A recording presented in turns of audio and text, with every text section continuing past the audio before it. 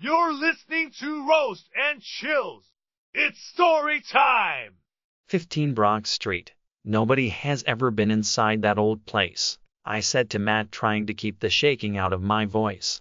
My older brother always insisted that he had gone in there a couple of years before, back when I still had to go trick-or-treating with Mom and Dad.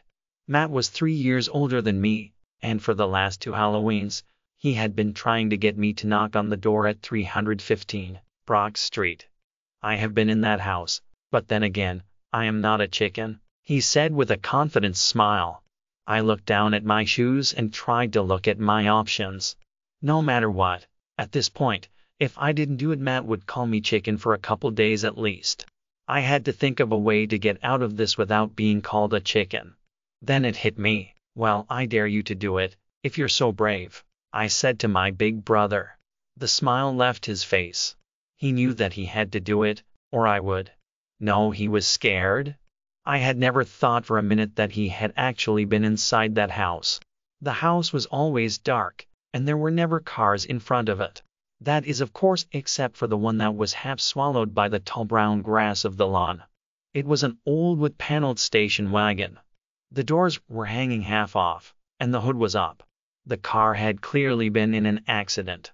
Matt turned around and started towards the house, when he said, "I dare you to come with me." I could hear the quivering in his voice, as he said the words. Neither one of us wanted to go, but we did not want the other to know. I kind of felt responsible, so we headed off together towards the rickety wooden porch. The wrought iron fence creaked as Matt pushed it open. "Billy, you scared?" Matt whispered, and I shook my head. The words were right there on my tongue, but they would not come out. The wood was so worn, it moved under our feet as we walked up to the door. I don't know how long we were actually there on that porch, but I know that time stood still as I waited for Matt to move. He was just staring at the door. I was scared to death. I could not resist the opportunity to get the upper hand on my brother. I reached out past him and knocked on the ornate wooden door. Matt jumped off to the side as my knuckles made contact with the wood. I started to laugh, but it was cut short. "Hello, boys," said the kindly-looking old woman who had just answered the door. "I am sorry, Richard isn't in. He just stepped out to get some milk." The door shut. I ran off the porch, and my 13-year-old brother was already 3 strides ahead of me. We ran all the way home without stopping. We told Dad about the elderly woman who lived in the old house. Dad laughed and said, "Nobody lives in 315 Brock Street. Richard Brandt was the last owner, and he died in a car accident coming home from the grocery store. His mother lived there for a couple years after that before she passed away." I could feel the room getting colder as I fell to the floor.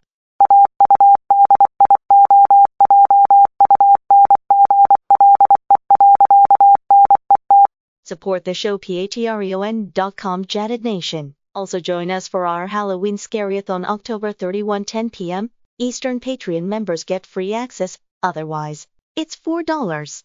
My book Luna Moore. Chapter 1, The Moor. In a small town in North Carolina was a little town called Luna Moor, but this wasn't your usual place. Weird things always seemed to happen with little to no explanation. Lights in the middle of the night. Too big to be fireflies. Things would turn up missing after stores had been locked up tight. In this place lived a girl of about 21. Her name was Skyla Rivers. She had beautiful raven red hair and mesmerizing gray, green, and blue eyes. Skyla had lived in Luna Moor. Her whole life her family was pretty plain, very ordinary people, or at least, she thought so. Alright everybody, that was the introduction for Luna Moore, my book that I'm going to publish. The book will be finished by Halloween night. If you want to know where to purchase it, or if you want to hear more on here, everyone can email me at jadedsky3@gmail.com, and that'll be that. This is the end of tonight's show. I did use voices that I created off of Typecast, so if you like those, please let me know, and I hope to see you at our Halloween Scare Show. Later, y'all.